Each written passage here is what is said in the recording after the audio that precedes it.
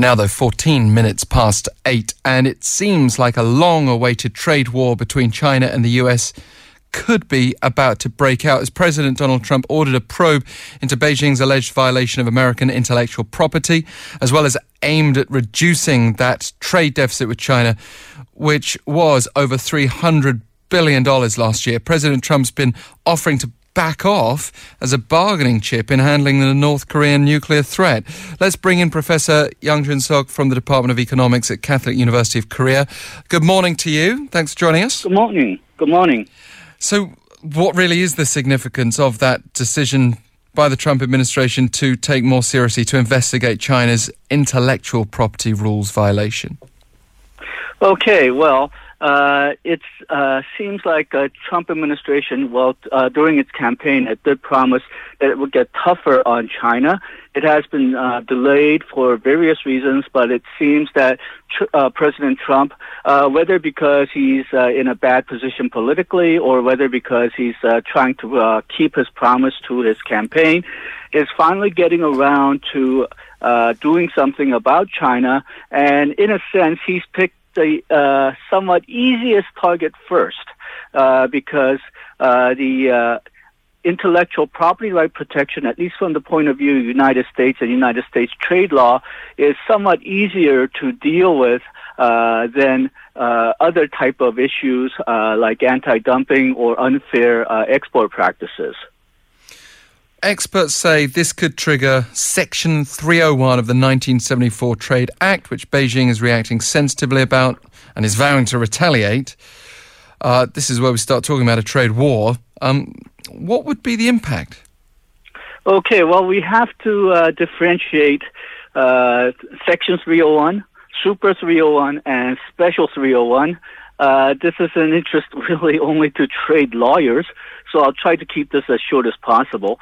Section 301, American business or a labor union or industry or USTR itself can look at unfair trade practices of its major partners, and when it finds one or when it submits it to the USTR, and then USTR examines the case, and if USTR finds that it's valid, then it has to start negotiating with the country which carries out that unfair trade practice.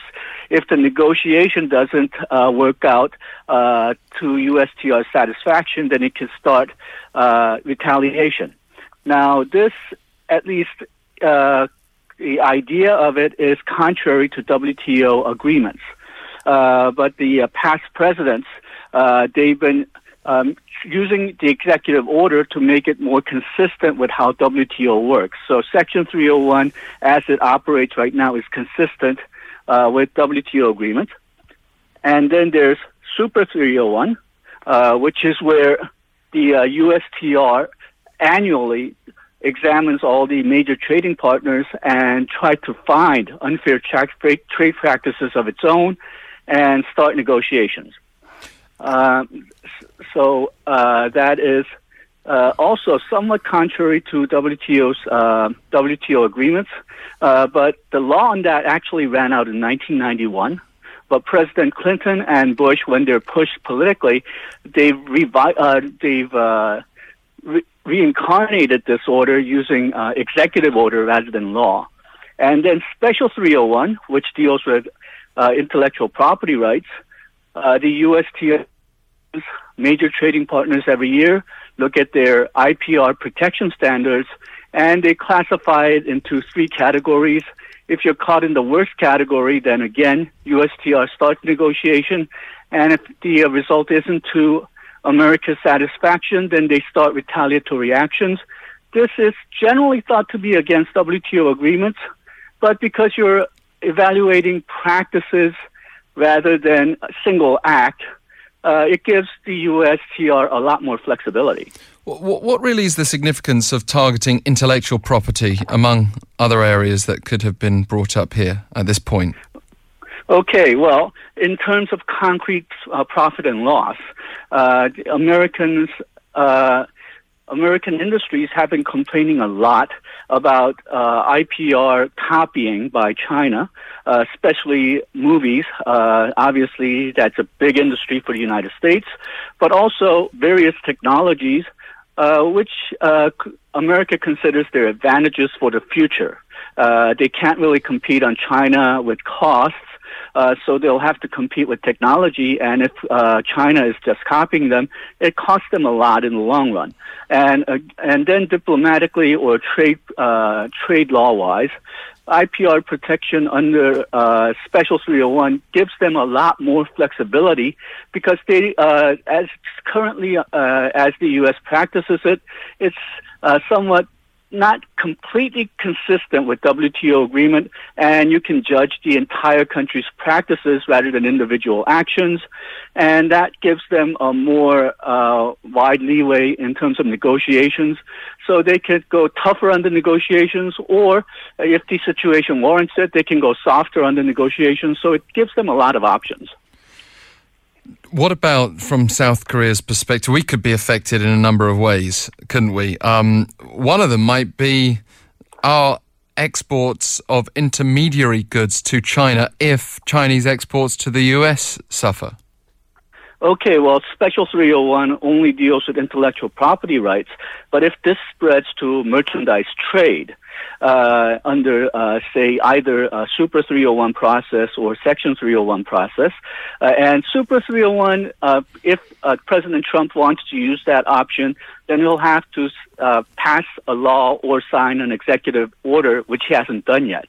So there's still some leeway in that case. But if they do decide to go with Section 301 or Section 301 or Super 301 option, then, well, there hasn't been an official figure, but various academic studies seem to say that about quarter to half of Korea's exports are intermediate parts, which are in turn used for exports.